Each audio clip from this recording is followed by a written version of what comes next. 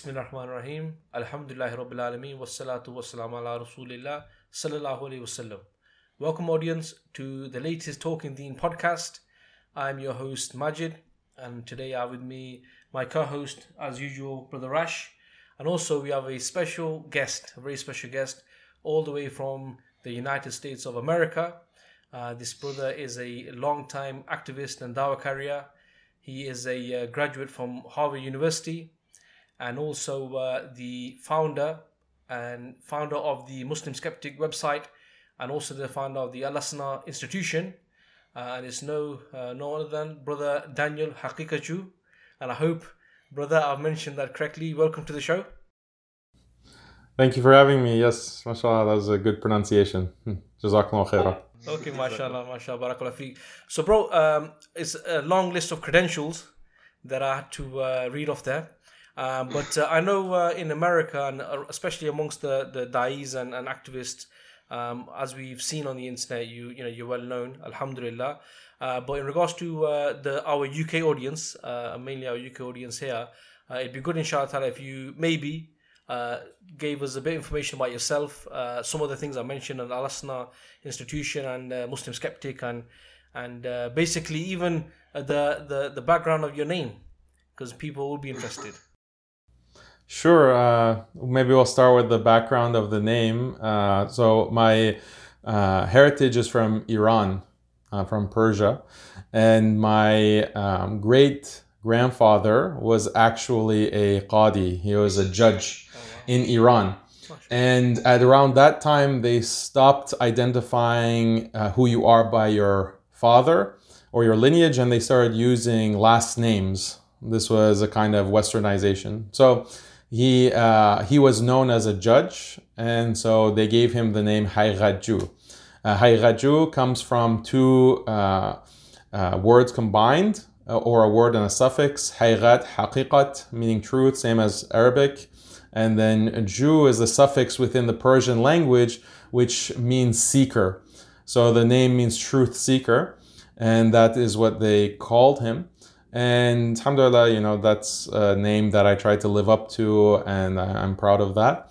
My family immigrated to the United States. I was born and raised in the US. I went to college at Harvard University. Around this time, I was becoming more religiously conscious, learning more about the deen. I became Sunni. I was Shia. I became Sunni. And alhamdulillah, at this time, it was very exciting to learn more and more about Islam. But it was also a very difficult and confusing time as well, because as anyone who has gone to Western university or college knows, it can be a very anti-religious place, and it was definitely an anti-Muslim, anti-Islamic place. Just intellectually, they're constantly criticizing Islam and the ideas found within the Quran and the Sunnah and so forth. So this became a challenge, because as I was learning more about Islam, becoming more religiously conscious and practicing, alhamdulillah, at the same time, I'm learning the other side, the opposing side in the university. And so I was studying a variety of subjects. Physics was my major. Primary subject was physics. I also studied philosophy as a secondary, and then Islamic studies. And it was a struggle, it was a struggle to reconcile these different ideologies with Islam, these critiques of Islam. But alhamdulillah, I try to reconcile, and I try to find right answers, because it's one or the other in many cases. Either it's Islam that is correct, Islam is true, or these Western ideologies that are opposing Islam are true. One or the other. It's in many cases, they're mutually exclusive. So I dedicated myself to studying more, studying Islam traditionally, also studying these ideologies more deeply and investigating their origins, their roots in Western philosophy. So if this is what I'm being told is the truth, the idea of universal human rights, universal women's rights, a woman's right to choose, freedom of religion, freedom of speech, the universality of all religions, and all that matters is that you're a good person, and it doesn't matter so much what you believe. All religions are essentially the same path to God. So all of these ideas, let's investigate the origins of them. Let's investigate where do these come from, and do they truly make sense? Are they coherent? So I wanted to do that kind of critique and deconstruction analysis, and that's why I studied philosophy, to essentially turn the tables on these ideologies. You want to attack Islam? Okay, let's see if you can stand up to the scrutiny. So alhamdulillah, that became something that I pursued within graduate studies as well. And then I, realized that this academia is a very intolerant place. It's a very hostile place to Muslims. And I couldn't stay within that environment. I decided to, pursue other avenues of employment. At that time, I got married as well, was starting a family. But alhamdulillah, I went into corporate America and was working in different career paths there. But I wanted to make use of this education and help other Muslims struggling with these same kinds of doubts that I had. And so that's what I did. I started writing online, muslimskeptic.com, putting out articles, putting out material on these ideologies and how to deconstruct them and how to achieve iman or yaqeen or confidence in Islam, not feel that inferiority complex because of these ideologies, because you find out that the emperor has no clothes, once you actually get to the bottom of it. So that was the goal, and I was doing that for many years, since 2011. And then I decided to start an institute, Al-Lesna Institute, and dedicate to teaching a curriculum on these ideologies and how Muslims can approach them. And alhamdulillah, Al-Lesna Institute has been around for a year now. We teach on-site, and then we also have online classes that people can take and are taking around the world, alhamdulillah. Alhamdulillah. SubhanAllah, so there's quite a lot happening. Yeah, I tried to summarize it. A really good summary. Alhamdulillah, we see a lot of people where I've been given the vision that people who have studied philosophy, actually you see some Muslims who've studied philosophy, as you said, based on some of those battles, actually going further away from Islam. So alhamdulillah, the fact that you've taken your kind of studies in philosophy and then been able to utilize that to kind of almost expose some of these ideologies and kind of crystallize and clarify Islam for people. I think equally that's when we were discussing on, people to have on the podcast, the things we were discussing is we're also trying to, expose secularism. We're also trying to tell Muslims that it is this secular society which is having a very negative impact on them. And again, that's where I think those synergies are, and we were quite interested to have you on, brother. So alhamdulillah, no, really interesting to hear, the bite size where you presented that. But subhanAllah, I think what's really interesting also is the fact that, so you actually went into philosophy purely to counter the philosophy. Well, it was, at first I was thinking that, so the longer story is that in physics, I was raised as a secular Muslim, basically, secular Shia Muslim. And physics, I had understood, or science in general, science has the answers to life's problems. Science has the answers for questions of how does the universe work? How, where are human beings from? What is the best for humanity? So that science was put on a pedestal for me, and I wanted to pursue the king of the sciences, which is physics. So I always had an interest in physics, and that's why I was studying at Harvard. But when I was there with these professors, I realized that not everything makes sense, and there are some issues when it comes to understanding certain physical concepts that are just assumed within physics, theoretical and experimental physics. So I would ask these professors, and some of them had been considered for the Nobel Prize, or they were definitely top of their field in physics at Harvard. and they couldn't answer the questions. They really were very dismissive, even, and rude, and saying, "This is Daniel. You shouldn't involve yourself with these kinds of questions. This is not what a physicist thinks about." So that's very intellectually unsatisfying, right? There's this kind of wrong, bad stereotype about Muslims, or especially imams or shuyukh, that will say, "Oh, don't worry about this issue, just close your eyes and believe, just be a blind follower." But this was what they were teaching and promoting at this institution, which is supposed to be, world renowned for its intellectual curiosity. I didn't find that exactly to be the case. If you question their dogmas, they're very sensitive about that and don't want to have that exposed. So then I went into the next step. I said, look, if physics doesn't have the answers, maybe philosophy is going to be a better bet. And that was in that period that I recognized that no, philosophy has the same kinds of dogmas, and they've also built their structure on very weak foundations, and they don't have answers to many of these issues. So at the same time, I was learning more about Islam, getting stronger in terms of ulum ad-din, and alhamdulillah, I decided to kind of switch orientation and say, okay, now I can turn the tables. I'm already studying philosophy here.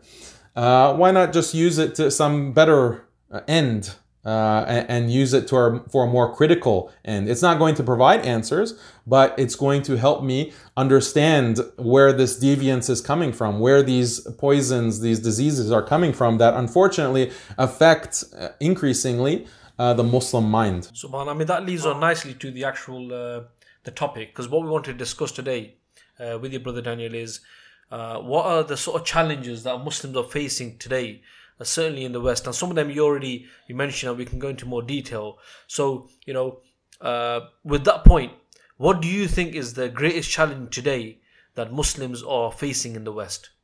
The greatest challenge? The greatest challenge is modernism. That's the greatest challenge. This is the umbrella term that encompasses all of these different ideologies like secularism, liberalism, feminism, materialism. All of these ideologies are under the larger umbrella of modernism. So that's really the big problem today. It's not just for Western Muslims, it's also Eastern Muslims. It's not just our generation. Now, I mean, this time, things are getting worse and worse. But even my parents were affected by this. My grandparents were affected by it. They were secularized even though they're living in Iran. And as you know, at one point, Persia was the epicenter of ulum, Islamic sciences, with great ulama, scholars coming from Persia, Sunni scholars, before it changed. And so now, within 2, 3, 4 generations, has been very highly secularized. My own, think about my own family history. This is what I reflect on, that my great-grandfather was a qadi, he was a religious scholar, and then within 1, 2 generations, that's completely gone. All that link to knowledge has been cut. So we have this major problem of modernity, secularism affecting Muslims East and West. Yeah, subhanAllah. I was watching one of your videos. I think it was the one with the interview with there was, I think, I don't want to call him Imam, but Tawhidi, is it Tawhidi? Yeah, I don't really want to call him the Imam, but yeah, and subhanAllah, when you mention in there about modernism, because a lot of Muslims, when they hear the term modernity, they may well think it's just talking about modern times, okay? And some people might even turn around and say, actually, Islam is compatible with modernity, because in fact what they're trying to say is that Islam is relevant all the time. But the reality is, like you said, modernism or modernity, it means something specific, and Islam is actually, contradicts modernity, because with the issue of secularism. So, with these institutions, whether it's the schools and the colleges and universities, they are pumping out this ideology. As Muslims, the issue I think we have is, I mean, you've just mentioned there how in about 3 generations, from one of your great grandfathers being a qadi, and I think you mentioned your family were secular.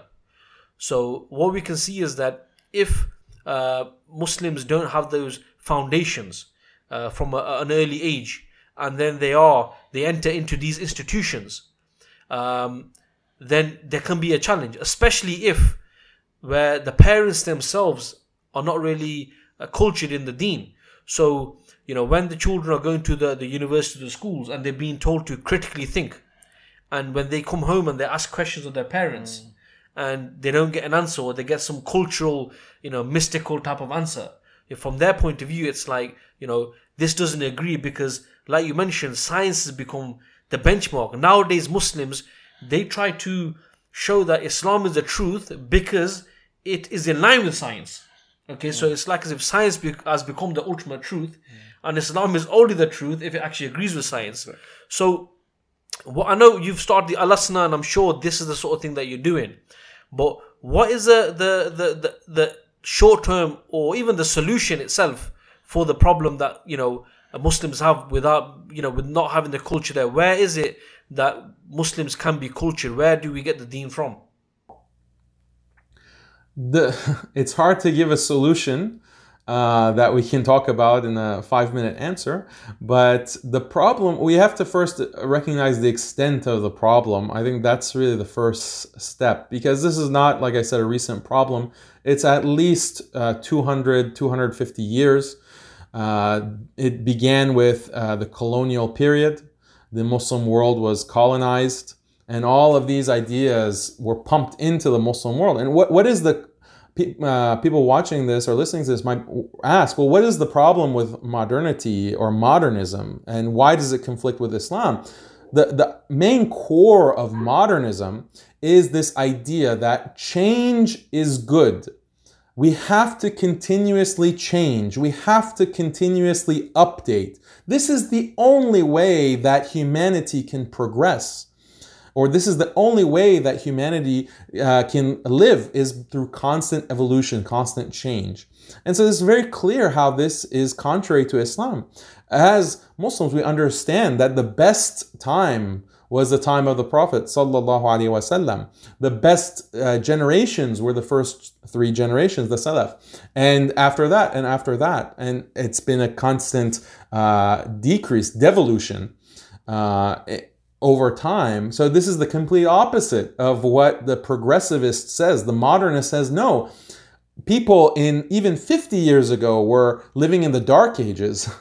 People in 20 years ago, and there's this funny phenomenon that we see where people who are only 20 years old, 25 years old, they go and watch TV shows that they were watching when they were teenagers, just 10 years ago or fewer than 10 years ago. And they say, oh, this TV show that I loved as a child or as a teenager is so bigoted. It's so racist. It's non-woke. And so they have, even 10 years, the morality has to change and update.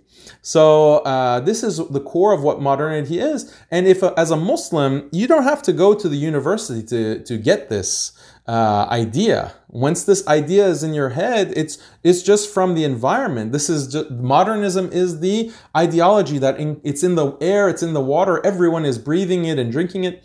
So what is the solution to this? Well, I mean, this is recognizing the problem.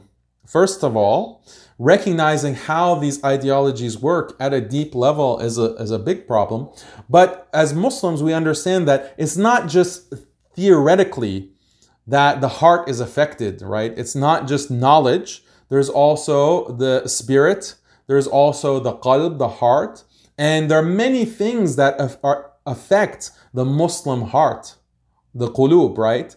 And obviously, ultimately, it's in the hands of Allah, and Allah can change the hearts. But when it comes to what affects the heart, things like your family, the family is so critical. What is happening to the Muslim family? This is a question that we need to ask. The same kinds of problems that are affecting the non-Muslim society, the breaking of the family, the destruction of marriages. The husband doesn't trust the wife doesn't trust the husband, the children are nowhere to be found because they're out with friends.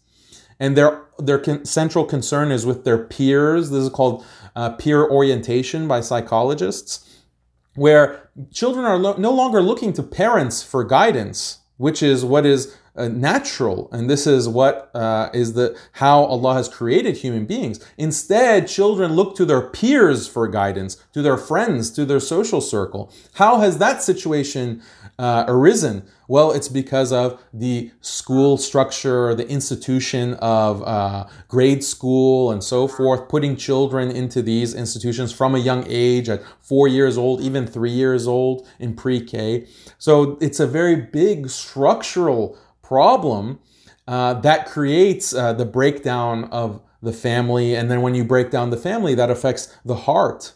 It's not clear that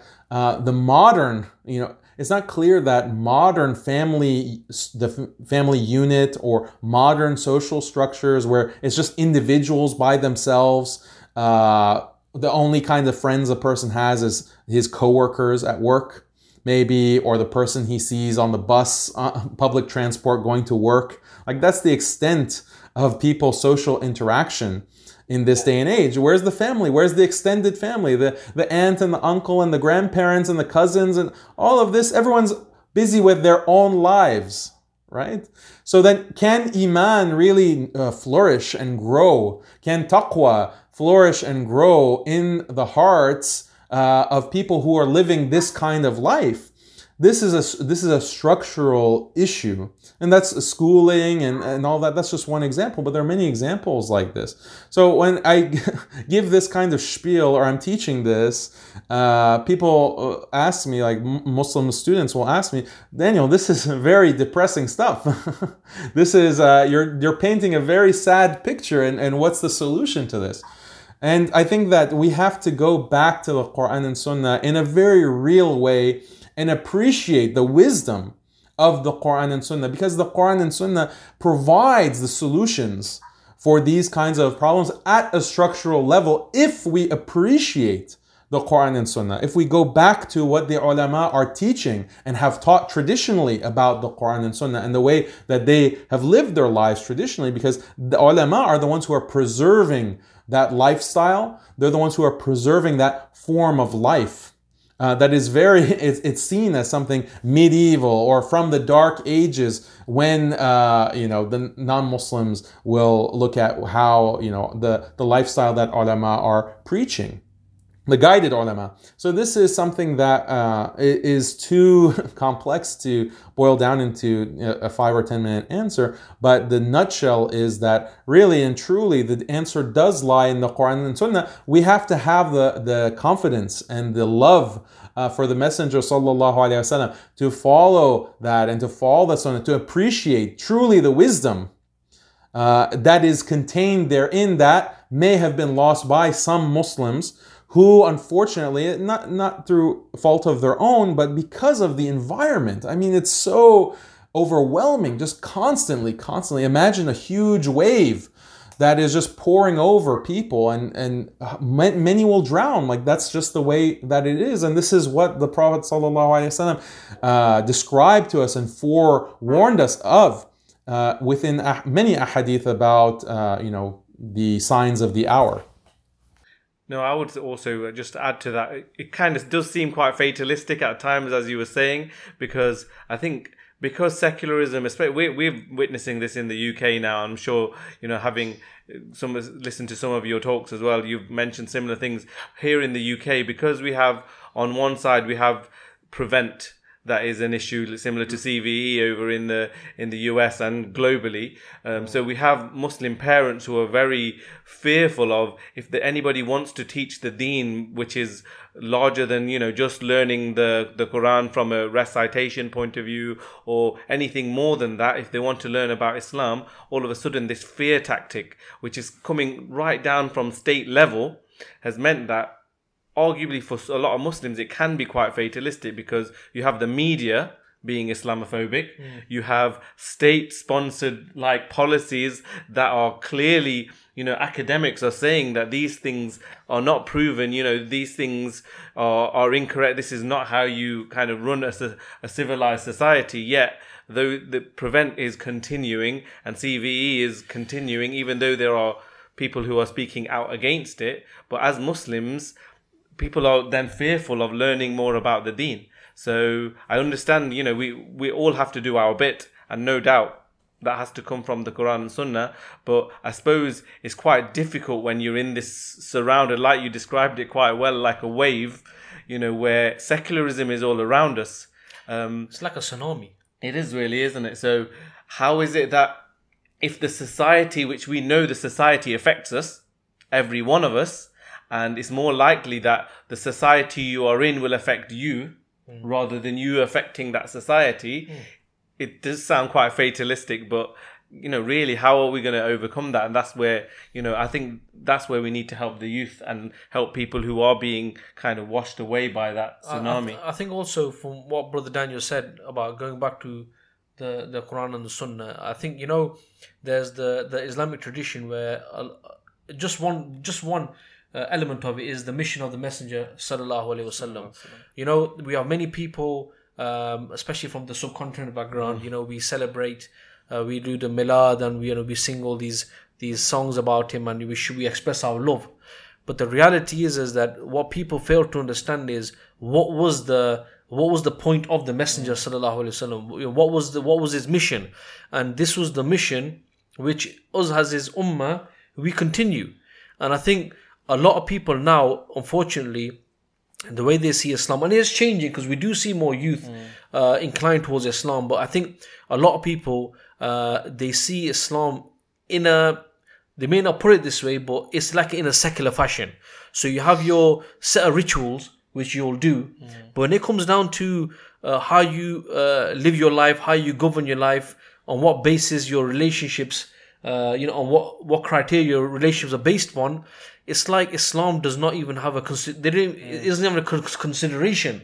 It's not even a thought, because this is not something which is being shown. And I know, probably, obviously, bro, you're in America, and I think there is a difference between, from what I've observed, I've heard other people say this as well, that in the UK, for example, we are seeing a little bit of a revival amongst a lot of the youth, but in America it's slightly different, because obviously I think the society there is different in a way where, as children of immigrants, when our parents came over here, they came over here to work, and originally they may have had the intention of going back after a few years, but they stayed, and then we grew up and etc. Right?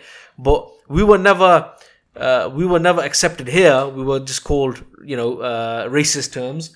And even if you go back to Pakistan or Bangladesh, you're seen as a foreigner, right? So we always felt that feeling that we don't belong.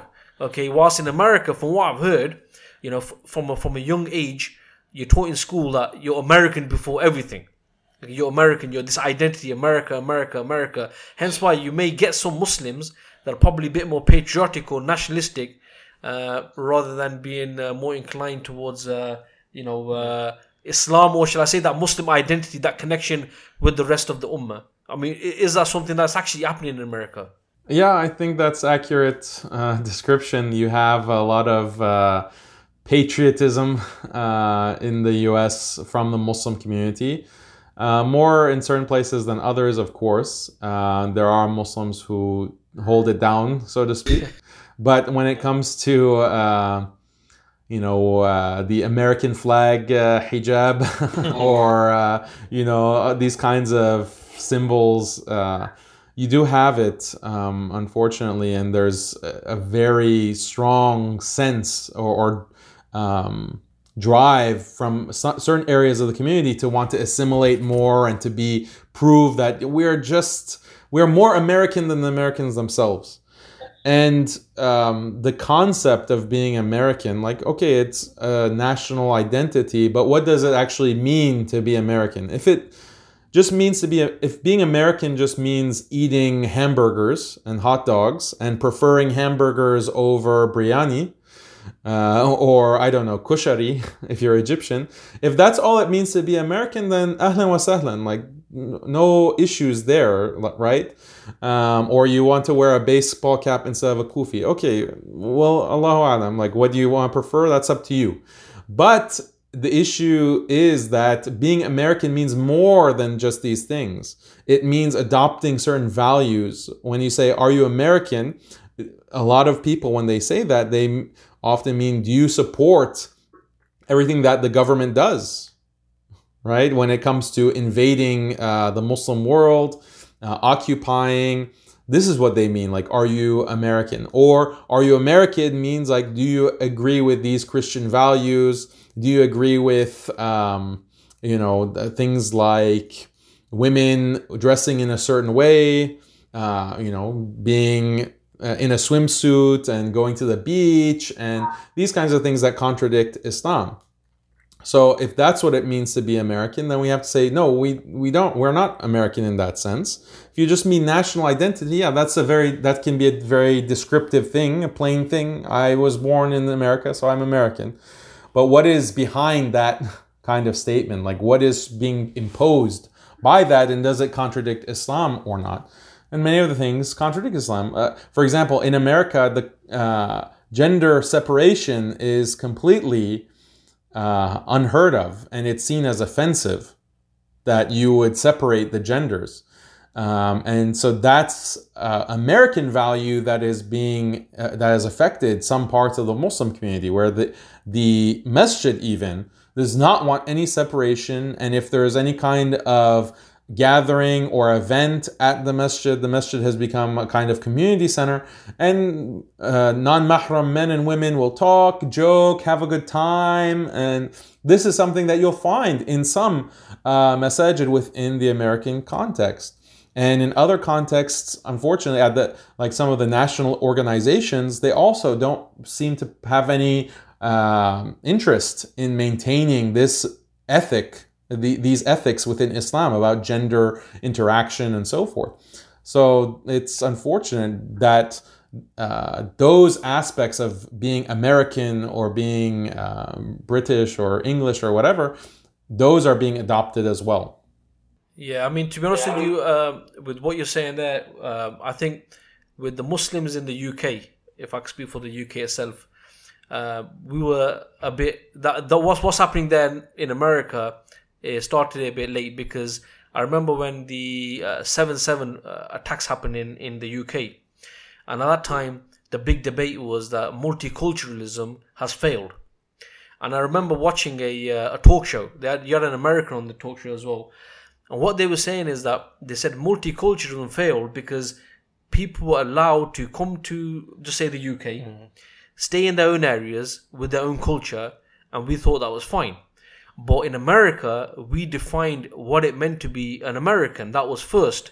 So what we've seen since that time now it's like you're saying, if British means eating fish and chips on a Friday, okay, then that's fine. Okay, that's fine. But Tony Blair, when he was the Prime Minister, he came out and said, listen, being British doesn't just mean this. It means accepting the values, accepting democracy, accepting X, Y, and Z. Yeah. So actually, they defined what they classed as British values, and then they forced that down people's throats to say, if you do not accept these British values, then you no longer belong. And that has actually, the negative of that is that's made life more difficult for Muslims here, and maybe people keep away from certain things, or maybe they even keep away from dawah activities, for example. But the positive has been, and maybe brother you can tell us as well if this is similar in America, the positive has been is a clash has happened, and that clash that has happened has made people who are maybe previously who were quite, obviously Islamic always, but may have felt that they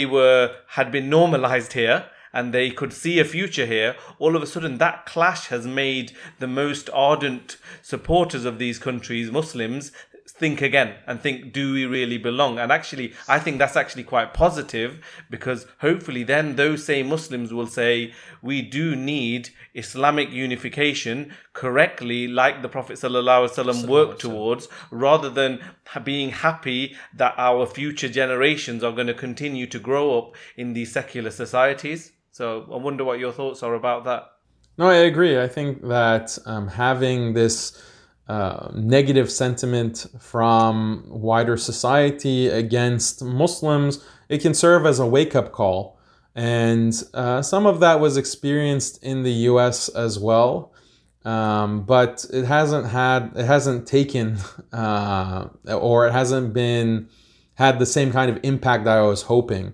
So I was hoping, for example, with Trump becoming president in 2017, he was elected in 2016, he took office in 2017. I was thinking that it has a positive. It can have a positive because it can show a lot of Muslims that, look, this is a president who is openly antagonistic to Muslims, and he wears his feelings on his sleeve. He's very open about his animosity towards Muslims and even Islam, because he said something like, Islam hates America, or Islam hates us, things like that. So this, I felt, was a good wake-up call. Not that Trump is actually truly more against Muslims and Islam than his predecessors, such as Obama or Bush. In fact, he might be less antagonistic to Muslims than Obama and Bush. But just because he was very open with it, I thought that would wake people up and say, look, we shouldn't have all our hopes and dreams as Muslims in the electoral process. We shouldn't put all our eggs in that basket of American electoral politics. And that's a big, going back to your previous question about Americanism and being American, participating in this drama of electoral politics is a big part of being American. And so a lot of these Muslim groups will say that, look, we are American, that means we have to participate in the vote. And some will say that it is wajib, it is fard, that you participate. So they're making this aspect of Americanism like something that is religiously obligated. But that didn't happen. Or maybe it did in some ways, but overall, Muslims weren't disillusioned with politics. I think the major groups and the major organizations in the US that you hear about were not disillusioned from the political process. In fact, it made them want to get into politics even more. And that's, what they've been doing, but they've done it at the cost to their own faith and to their own principles, because they've aligned very closely with the opposing party, opposing to Trump, which is the Democrats. And the Democrats, I guess, is analogous to Labour in the UK. So it's the same dynamic just recently played out, I think, for you guys.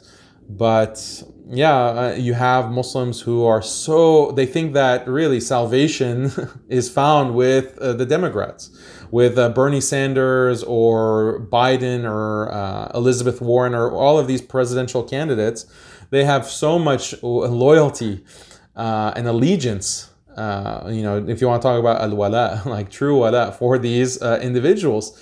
So it's like, where's your, I can go on and on about that, but it's disappointing. I think there are some Muslims who did like wake up a little bit with Trump winning the election.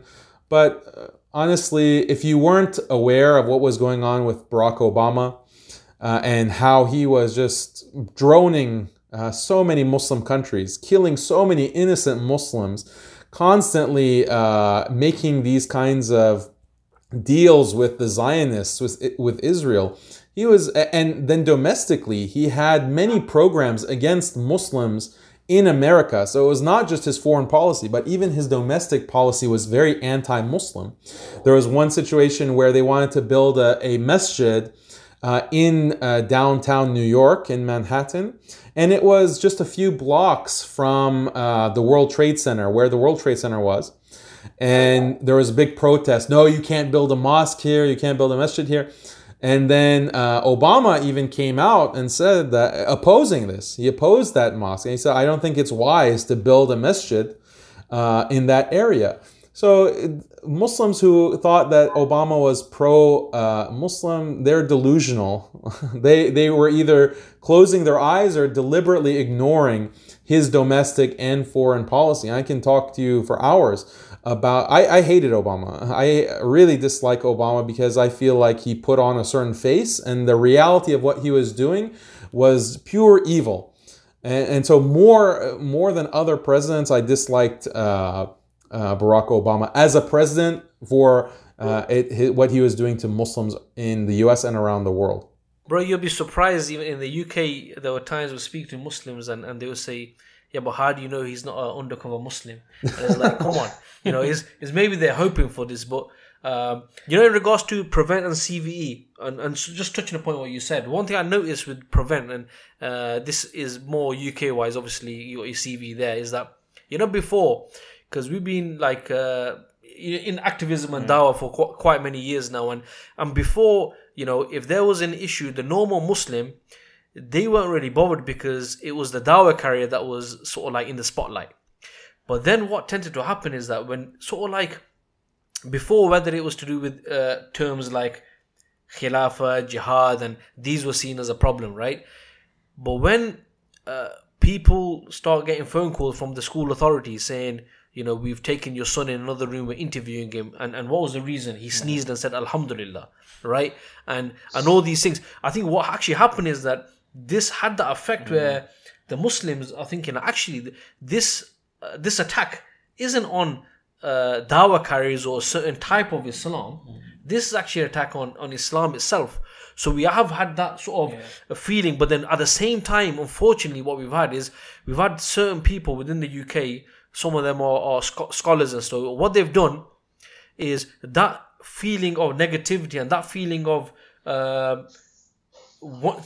actually thinking out of the box now is like, should we be here? Is this the true society Muslims should be living in?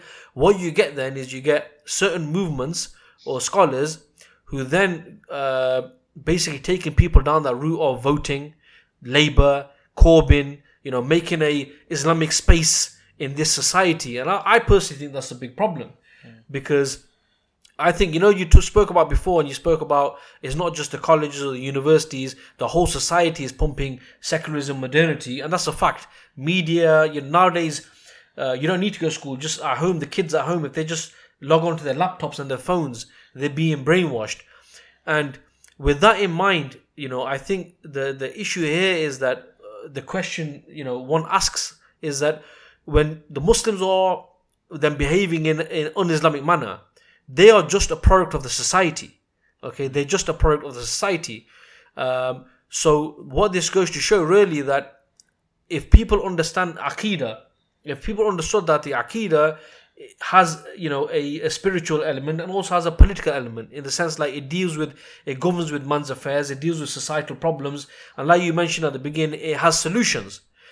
If we understand Islam in this way, then a Muslim, the next question he has is that, okay, my surroundings and my society actually is in total contradiction with what I believe. And I think then if Muslims can get to that stage, then they'll start questioning, because there's an agitation for change. If Muslims have accepted the status quo, if they've accepted the American or the British, and they are foreseeing that their great-great-grandchildren are going to be residing here, and they feel no problem with the situation of the world, the situation of the Ummah, I think then what you'll have is you'll have Muslims who will then integrate and assimilate even further. But one thing that these CVE and Prevent does do is, I think it has brought the question to some Muslims, many Muslims, to actually think, what? Why, if I'm as British as this next guy, I've got a British passport, he has. Why is it that when I'm going through the airport, why do I feel anxious? Why do I feel like people are staring at me?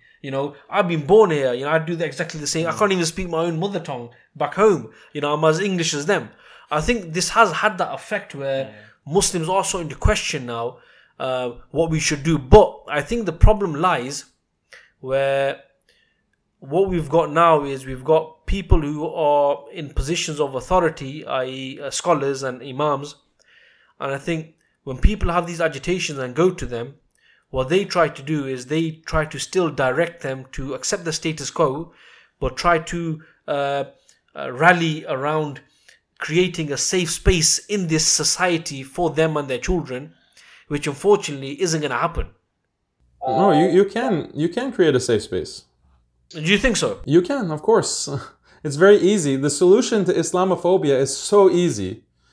All that Muslims have to do to get rid of all Islamophobia is just be Muslim in name only, right? Just do everything that is acceptable within the dominant culture.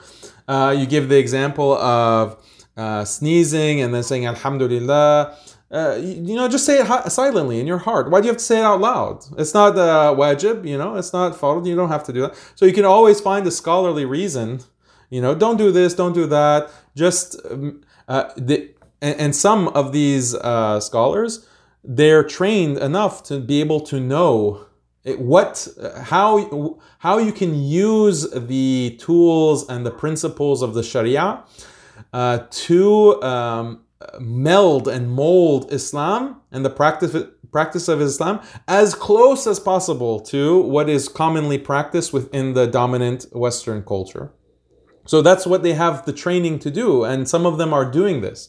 And it's hard for the average person, average Muslim, to recognize that what's happening here, what's really at play. You're dissolving Islam, or what is unique about Islam, and you're making it compatible completely. Whatever remnants there is that distinguishes Muslims from non-Muslims, they'll get rid of that, and they will find an Islamic reason for that. Hijab, that's easy. Women wearing hijab, gender separation, that's easy. Drinking alcohol, even. Those kinds of justifications were already given by some scholars. Not fasting. Yeah, if you're because they used concepts like darura and haja, if this is something that is, your career depends on you taking a drink with your boss, okay, then this is an important need. So you'll find fatwa like this.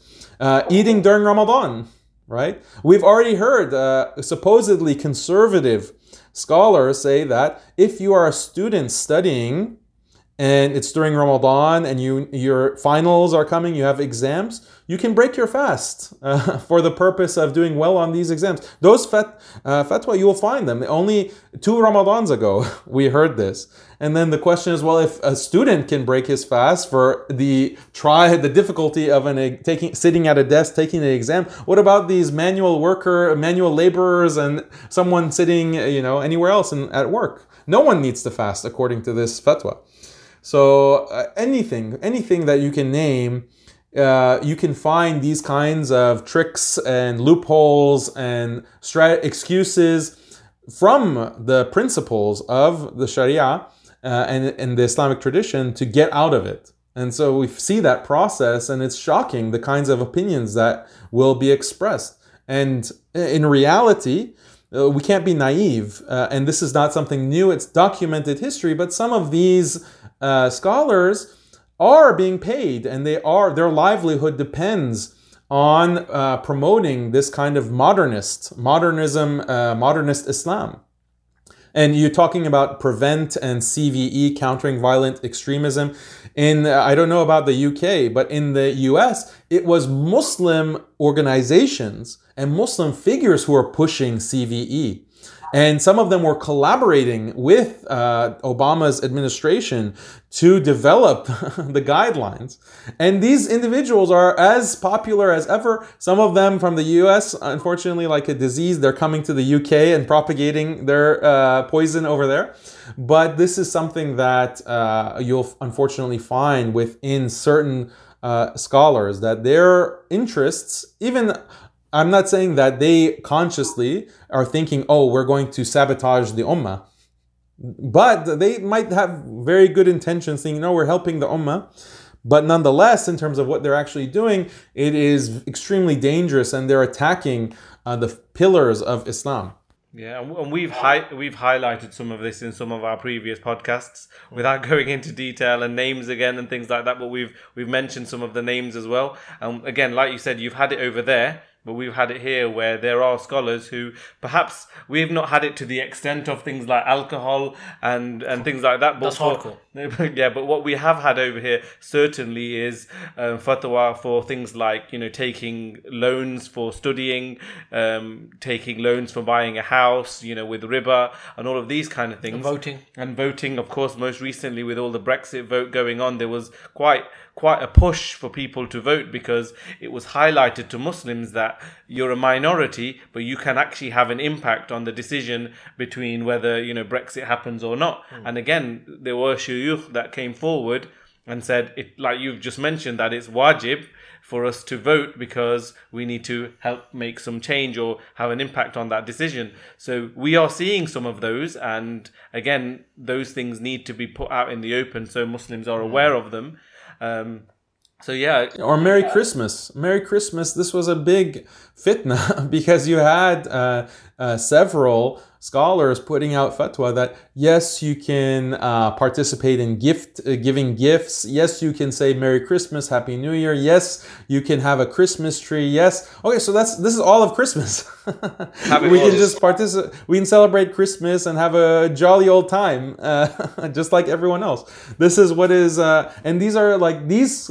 Some of these scholars were considered to be hardliners. They were considered to be not extremists, but they're considered to be very conservative. Yeah, traditional ulama, and now this is what they're promoting. It's shocking, really. So some names do come to mind, but obviously we're not in the naming game. But what we're speaking about. Muslim. Speak for yourself. Yeah, exactly. Not on this podcast though. We'll leave that for another. Yeah, not on this podcast. It's fine. But don't want to get you guys in trouble. Yeah. Nah, bro, it's open season for you. If you want to mention anyone, it's not a problem. Not a problem at all. We've done that in the past, but we have. In regards to we're speaking about Muslims in the US, in the UK. The reality is that we're a global ummah. It just so happens that we are where we are.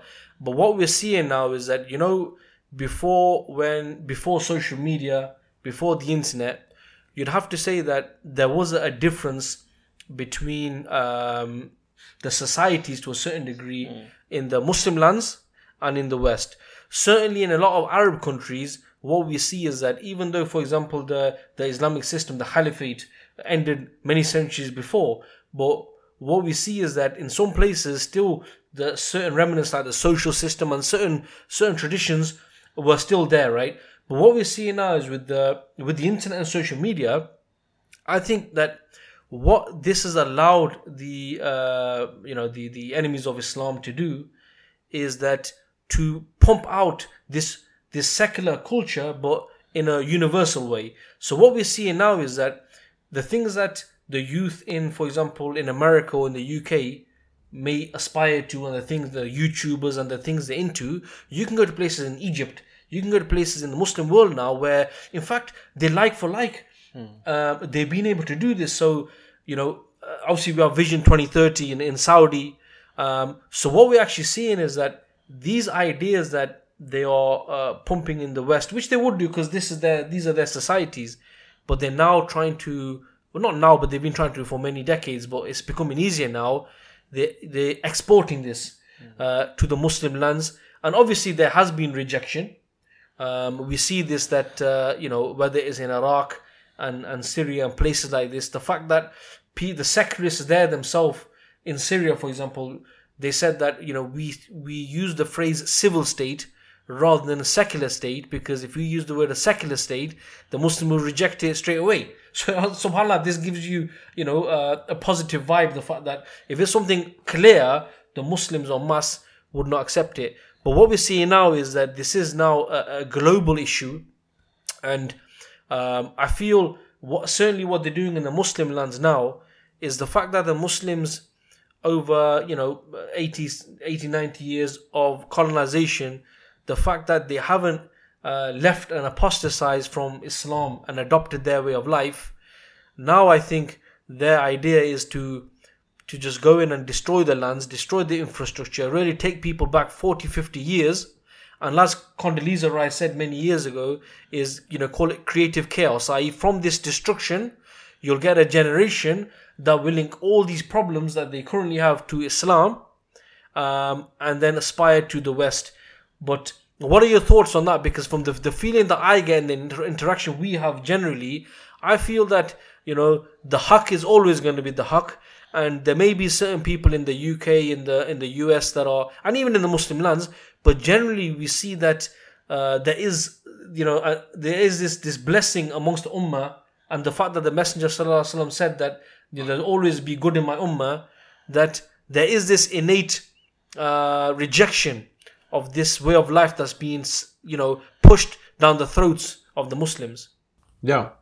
No, I agree. There is going to be resistance to this tidal wave, right? So if we go back to the image of a tidal wave, then as long as we hold firm to the rope of Allah, then we won't be washed away. So that's really the bottom line for us.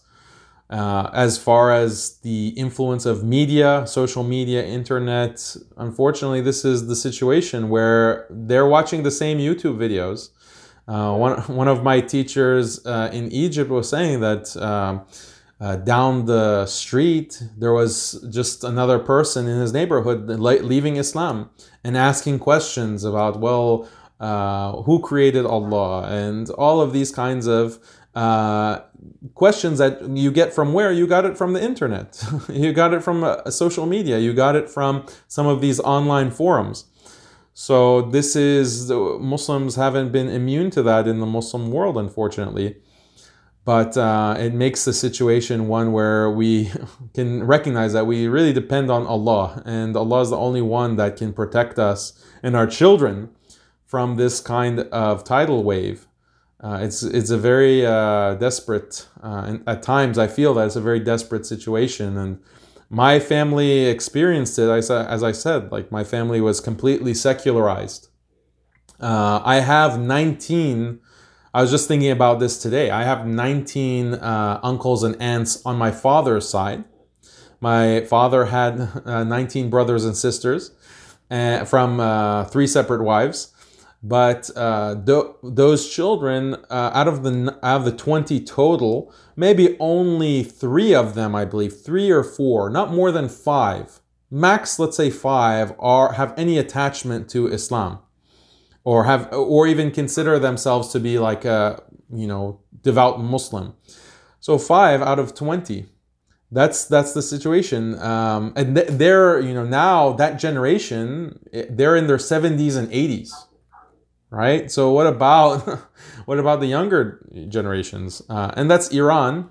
Iran is one country, but when I talk to friends, teachers in other countries, Pakistan, Bangladesh, India, Malaysia, unfortunately now, Turkey, Egypt, the Arab world in general. Egypt, I always felt, was more religious as an Arab society than some of the other countries, maybe in North Africa or in Sham.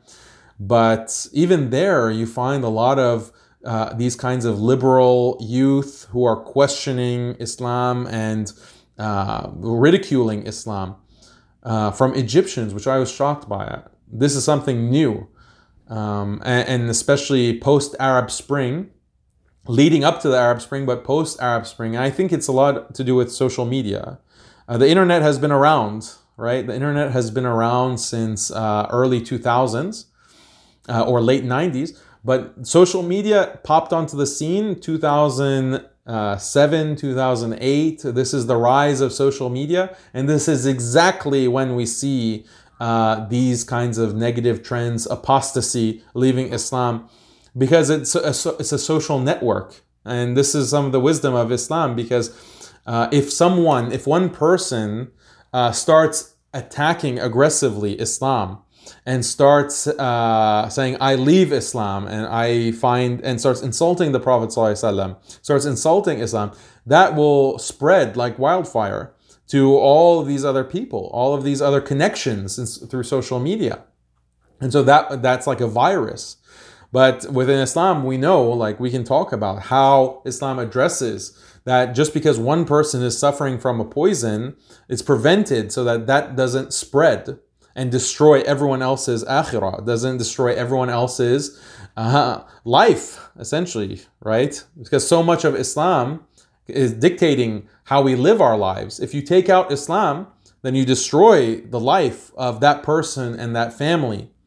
Apostasy is something that has destroyed some, and I think many Muslim families, unfortunately. So it's not just it's not a matter of individual belief. It's something that affects all of the family and all of society, the entire community, and the ummah as a whole, the world as a whole. So Islam has the solutions to these kinds of issues, and we can talk about that. But social media is cancerous in that way. Yeah, I think what this does show, and the way you would put it there, is that obviously we know Allah subhanahu wa ta'ala, He has a plan for everyone, and the fact that there may be someone out there who hasn't come across Islam in a certain way, didn't meet a certain person who then taught him, etc. What we see is that, subhanallah, it's a great responsibility on Muslims, certainly people that are already in the dawah or have been exposed to it, to be able to crystallize the aqidah, to be able to understand what Islam is, and in order to propagate it and to culture Muslims, because like you said, there's a cancer there, and you need that antidote, you need that cure to the cancer, and that's only going to be the aqidah, the Islam, and then the victory from Allah subhanahu wa ta'ala. But it just really goes to show how important the work is for the dawah carrier, because if you think about what you've just described there, if that's the situation where now Muslims are going off the deen, then the only way to counter this is to bring them closer to the deen, to bring them closer to the Quran and Sunnah. And in fact, what you said there, bro, to give them life, and that's the reality. And that's why Allah subhanahu wa ta'ala says, oh, you believe, respond to Allah and His Messenger, and to that which gives you life, because this is the true essence of life, and that's why it's very important that we are involved in this type of activity, and the fact that we are exerting ourselves. I mean, like your history, inshallah ta'ala, it shows that from an early age, when you start thinking about the question, the attack, this has shaped who you are now, and what your aspirations in life are, and that's for quite a few of us, But it does goes to show that the responsibility, subhanAllah, is great. And obviously with this Al-Asna institution, I guess this is the thinking behind it, because one of the I watched one of your videos which was really good, the 9 things that you Muslims shouldn't say. And what was key about that was that Muslims today, they don't have that confidence. That confidence that, and it's brilliant how you said, the non-Muslims don't say, or the gay person or the homosexual doesn't say, in my opinion, homosexuality is fine. They say it's universal, homosexuality is fine. Whilst the one with the haqq is the one who skirts around, and it happens, in the workplace and all that, it happens. But it goes down to that confidence. So I think it's important to, empower, to give Muslims that confidence to be able to understand their deen, to be able to understand our history. And to be fair, what's sadder really is, as good as kind of people setting up institutes are, these are the things, this is the education really we should be having in our mosques. We should be gaining this kind of confidence and being able to battle these ideas of atheism, these ideas of feminism, all of these ideas. Really, I'm much more of an advocate of that being taught in the mosque. And I'm sure everybody would, ideally, I think we would want that. But sadly, a lot of the mosques, and the same applies here, I'm not sure, maybe same in the US, a lot of these mosques are fearful of speaking about these things, or are funded, or, in other words, they fear a loss of, living if they actually start to talk about things they know that they might get in the limelight for, or get in the media for, in a negative way. Yeah, so inshallah we can lead by example, and others hopefully will follow. I think the best argument against the situation of modernism is that modernism is anti-life. Modernism is a very anti-human, destructive force, and it was used as a weapon to destroy Islam. It was used as a weapon to destroy Muslim civilization, And I would say that to a certain extent, Muslim civilization was dominated through colonialism. No question about it, that Muslims were politically dominated. And the main tool that was used in this ideologically was modernism. But now that weapon of mass destruction is now destroying the West more and more and more. And people in the West are recognizing, non-Muslims, that our families are breaking down. No longer can a man trust a woman or a woman trust a man. Look at what happened with the Me Too movement, right? What was the Me Too movement all about? It was that men and women, now you have men who are like, I can't be alone in the office with a woman. I can't go to lunch or dinner for a business meal with a woman with the opposite sex. This is something that they're discovering, that there are fundamental dysfunctions with the modern way of life and what modernism is propagating. So they're slowly recognizing, they're getting some inkling that there's something wrong here. Their fitrah is telling them that this is not the natural state that we should be living. This is the perfect opportunity for Muslims to do da'wah and to be confident and say, look, you're having these issues. There's a reason why you're having these problems. There's a reason why your life is miserable. And you are going to most likely die alone. You're most likely going to die alone in your flat, in your apartment, sitting in front of the television. And you die and there's no one to know that you've died because your children don't care about you. You have no extended family. You're divorced or you never got married. Maybe you have your dog. Dogs are children now for many people in the West. So your dog might be there. He's going to chew your foot while your corpse is in the chair. And then maybe in 3 weeks, the stench of it will be smelled by your neighbors and then they'll know that you've died. This is the end for many in the West, and unfortunately, we have the answer to this. We don't want to follow them into that lizard hole. Instead, we want to provide them with the guidance that, alhamdulillah, Allah has given Muslims. Islam is the guidance that we need to be offering and calling to in a confident way.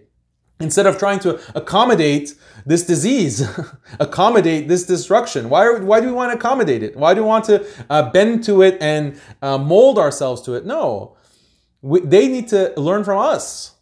This is the message that we can give. It's a message of hope.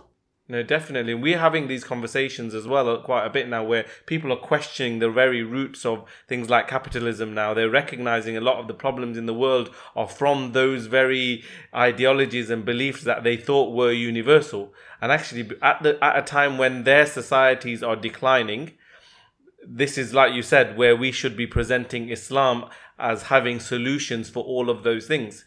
And it just so happens that because they're demonizing Islam so much, often someone who is even sincere, that demonization is a layer in front of them to stop them looking at Islam. But actually, if that demonization was not happening, and equally, if we were to be able to say, here's an example of a place in the world where Islam is being implemented correctly, and look at the fruits of that society, look at the social system, the economic system, that, the wealth distribution problems that we see, look, they are all solved here in this Islamic society, or at least we have those solutions, even if they are not implemented. I think a lot more people would look at that and go, actually, yeah, we're questioning capitalism, so we're going back closer to socialism. But actually, people questioned socialism before, so why is it that we're constantly jumping between all of these falsehoods? Actually, there is something that actually has the truth, and we have to present that in that way, in that crystal clear way, to actually aid both the Muslims, but actually as much for the non-Muslims as well. I think, just to add to that as well, SubhanAllah is a really good point. And what we see is that when Islam spread, when when the Muslim armies went and they liberated or conquered a certain land, what we see is that some people after generations they became Muslim, but what people saw was the actual implementation, the justice that they compared to the Persian rule and the Roman rule, and this was what they saw, which actually came to them the thought that, subhanallah, this indeed is the truth. And I think the problem is that from what brother you're saying, obviously 100%, wherever we get an opportunity, we need to speak to non-Muslims, also question them, make them question their own system. And you're right, they are really looking for change, 100%. But I think that sometimes, you speak to a non-Muslim and what they'll say is, you're right. Here, you, Majid, you're all right. You're not like the rest of them. Because what happens is a lot of people, they gauge Islam by the ummah. They don't gauge it by a person, right? So, I think that until that, like you said, that real example of justice, that real example where the rules that are implemented agree with the fitrah of man or designed for that man, I think that until that doesn't happen, en masse, you won't see people challenge the authorities because there's nothing else as an alternative. But inshallah ta'ala, maybe hopefully in our lifetime, we will see that true example. And obviously we know that the West and the enemies of Islam are fighting very hard to make sure that example isn't there. In the same way the Quraysh were fighting, the Messenger sallallahu alaihi wasallam, even from very early on, they realized that this wasn't just a man who was calling to the relationship between him and people to their creator. In fact, this was a comprehensive relationship between the creator, between him and himself, and also with society. They understood that very early on. So, until that examples are there, I feel that we can do our bit, which we have to do anyway. Put the seeds in, put the seeds of doubt. And also put the Aqidah seeds in the Muslims, the correct Aqidah seeds, and inshallah ta'ala, work towards this. But I think it's important that we have this collective spirit, because I think that's something which, a guy gave a crude example once. He said that, have you ever been to a Pakistani wedding? I don't know if you've been to a Pakistani wedding, bro. Yeah. But if you go to a Pakistani wedding, everyone is in charge and it's chaos. So, once this brother said that if Pakistanis cannot, come together and arrange a marriage and a wedding hall and a walima in a proper way, to think that Islam is going to come about by haphazard, by individual efforts, is not going to happen. And I thought that was actually a fair point. But subhanAllah, those are my thoughts anyway. But inshallah, I think sort of bringing this podcast, inshallah, to some sort of a close. We discussed many things. Maybe have a quick summary, because we want our with one thing with the Voice of the Ummah Talking Deen, similar to what you're doing actually, bro, is what we're trying to do is, I think what you have with a lot of Muslims, especially the people who come to the Jummah, people go to Islamic talks, what tends to happen is that the message that they receive is sometimes one where they think they've done their bit. They attended the khutbah, they attended the talk. It doesn't have any impact on them. There's nothing, making them question, where do I play a role in all of this? And they just see the holy man giving the Hatib as the holy man. We're just the man of the world, and so on. So I think what we try to do is we also try to give a message where, a practical message where people can take away some of the things that we spoke about. So, if there's some things which we think would be good, some last messages that we want, to send to the audience. If you guys want to, I'll start off with you, Daniel. What do you think? I think that we have to maintain our sincerity first and foremost. And if one has a sincere heart, then Allah will open up the truth to him and will guide him to the truth. So ikhlas is really important. Those who seek the truth, Allah is not going to hide it from them. And whenever, unfortunately, we live in a world that emphasizes the superficial, the material, the appearance, whereas ikhlas is a matter of the internal, and only Allah knows if someone is sincere. So this is what we have to strive for, is true ikhlas, true sincerity to Allah, to His Messenger, ikhlas with other believers. So many problems can be solved just through that. SubhanAllah, I think. But I don't know if that's practical. No, SubhanAllah, I think the thing is sometimes one thing that Brother Daniel has, I don't know if reputation is the right word, but sometimes, as they would say in the UK, rattles the cage with a lot of people, because I think sometimes you just speak the truth, and a lot of people they don't want that. But they say we're in like a snowflake generation where whatever you say, kind of someone is offended by it. But I think, and to be fair, when you see someone taking some flack, often that's because that person is speaking the truth. So so we live in that civilization. My only last little message is that I think we all need to be involved in activity like what Brother Daniel is doing as well. So activity that is helping the Ummah raise their level of understanding. But I think alongside that, it's important that we also build those ideas in Muslims that are to do with unity, that are to do with, we do want comprehensive implementation of Islam collectively, otherwise what sometimes happens, and again, it'd be good to quickly get a thought on this as well, Daniel, is that we get so, someone might start a little institution or a charity organization or something, and we get so busied in that it becomes quite localized and personalized. But then how much of an impact is really that having on the wider problems that the Muslim Ummah is seeing at a global level? And I know as an individual or even a team, that's very difficult, but I think it's important to constantly be telling people that actually, yes, we're doing this because we need to do it for our family or for our community, but look, we do need to work towards things that will help collectively as an ummah as well. Absolutely.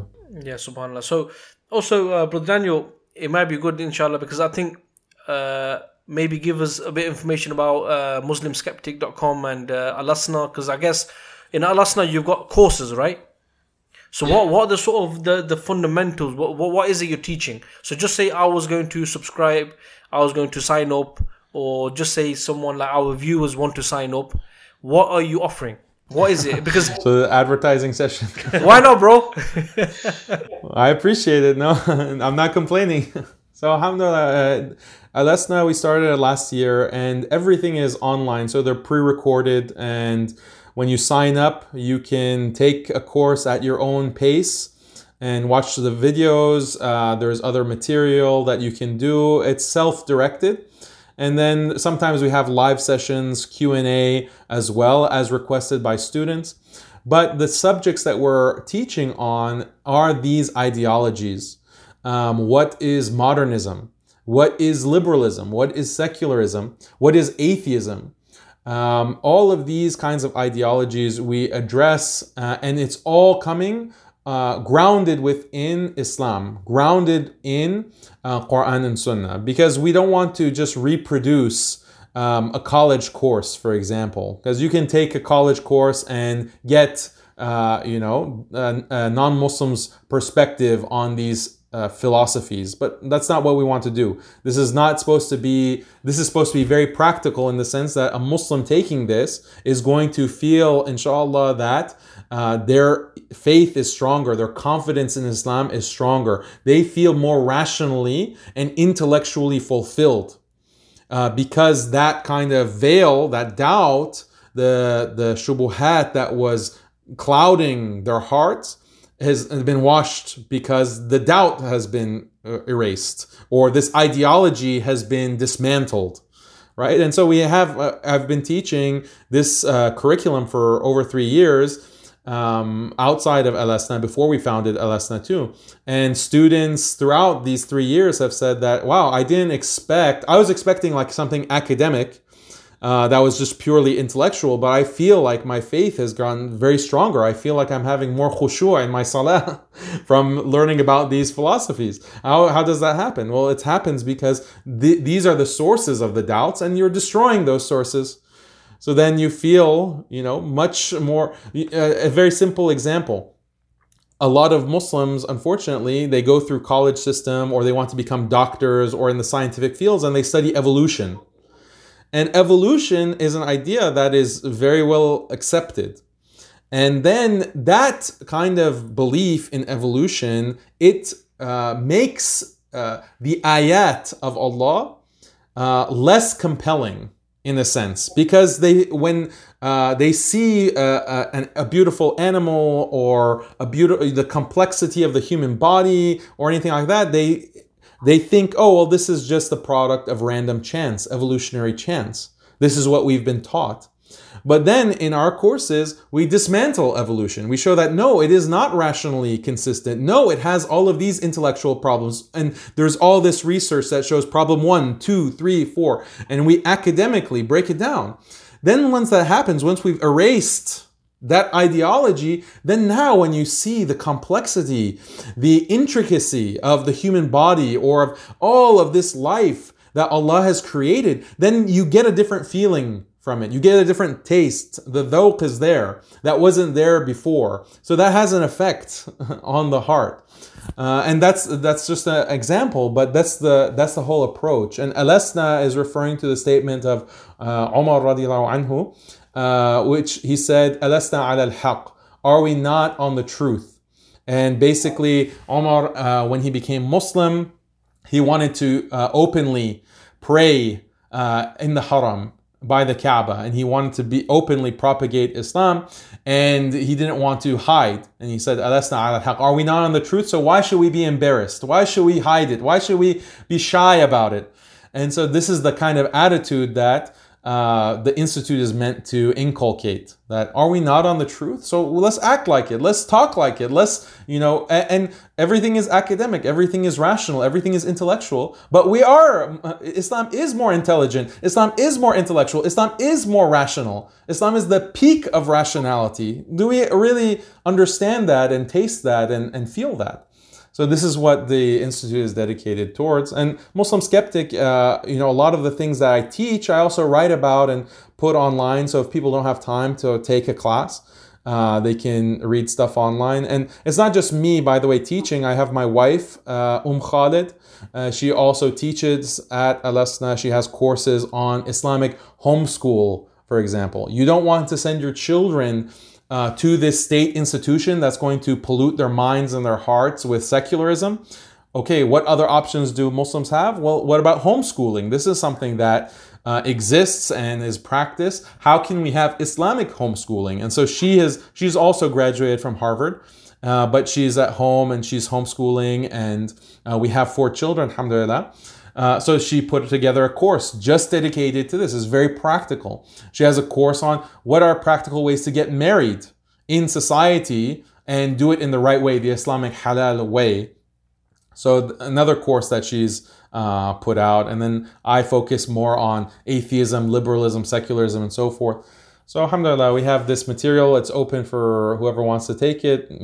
Whoever wants to enroll, they can just sign up, inshallah. That was a really good pitch, bro. Yeah.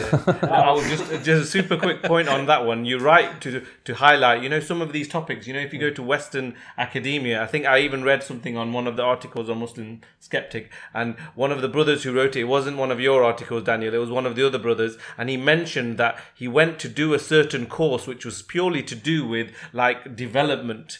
And what he wrote was he didn't realize when it started talking about equity and the kind of the equality in society, it immediately went towards societies not allow, free mixing, all of these things that are completely against Islam. Those were things he was being taught in a course which he thought had gonna have nothing at all to do with kind of the ideology side of things. It was more to do with developing a society. Developing kind of infrastructure. Yeah. So alhamdulillah, this is why even those topics, we want to learn about them, but we need to be able to learn about them from an Islamic perspective. Otherwise, the very same topics can corrupt us.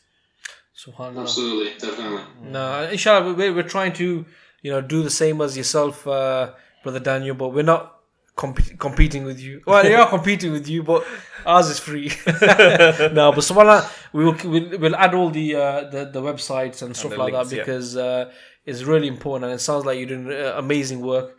May Allah subhanahu wa ta'ala accept it. And just my final thoughts really is from what you've said and what Brother Daniel said, is that there's a great challenge that the Muslims are feeling, we're experiencing right now. But the important thing is to really hold on to the rope of Allah, which is the Quran and the Sunnah, and be united, of course. And I think the important thing really to understand as Muslims are that, as Allah says, that He doesn't change the situation and a condition for people until they work to change that situation, condition themselves.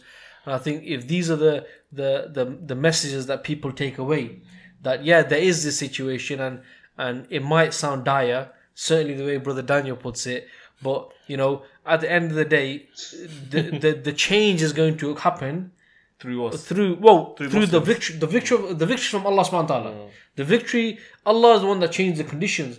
But we need to then ask ourselves, are we at a stage where we can say we are worthy for the victory from Allah subhanahu wa ta'ala, or are we going to be following the sunnah? You know, it's a funny example where where you hear Bani Israel when they said to Musa alayhi salam, you and your Lord go and fight. You know, are we following the sunnah of the Yahud instead to say, you know, we'll just wait for the Mahdi to come, or someone else will come to change our situation. But I think those are the key things that I think is important to take away. If there's no other comments, I would like to say a big thanks to Brother Daniel from over the pond. That's what they're saying. Yeah, from over the pond. And inshallah, bro, there's so much to speak about. And there were trigger points, to be honest with you, where I could have asked a certain thing and we could have spoken, or shall I say, you could have spoken for another half an hour. And subhanAllah, you know, but we want to keep the podcast to a certain limit. So what I would say is that inshallah ta'ala, hopefully we'll have, we'd like to invite you again in the near future, inshallah. Definitely want to speak about feminism, because I know that's something which is, you know, we wanted to do that for a while. Yeah. But I know that's one of your main topics as well, inshallah ta'ala. So Jazakallah khair for joining this podcast. Yeah, if there's nothing else to say, inshallah, on that note, we'll end.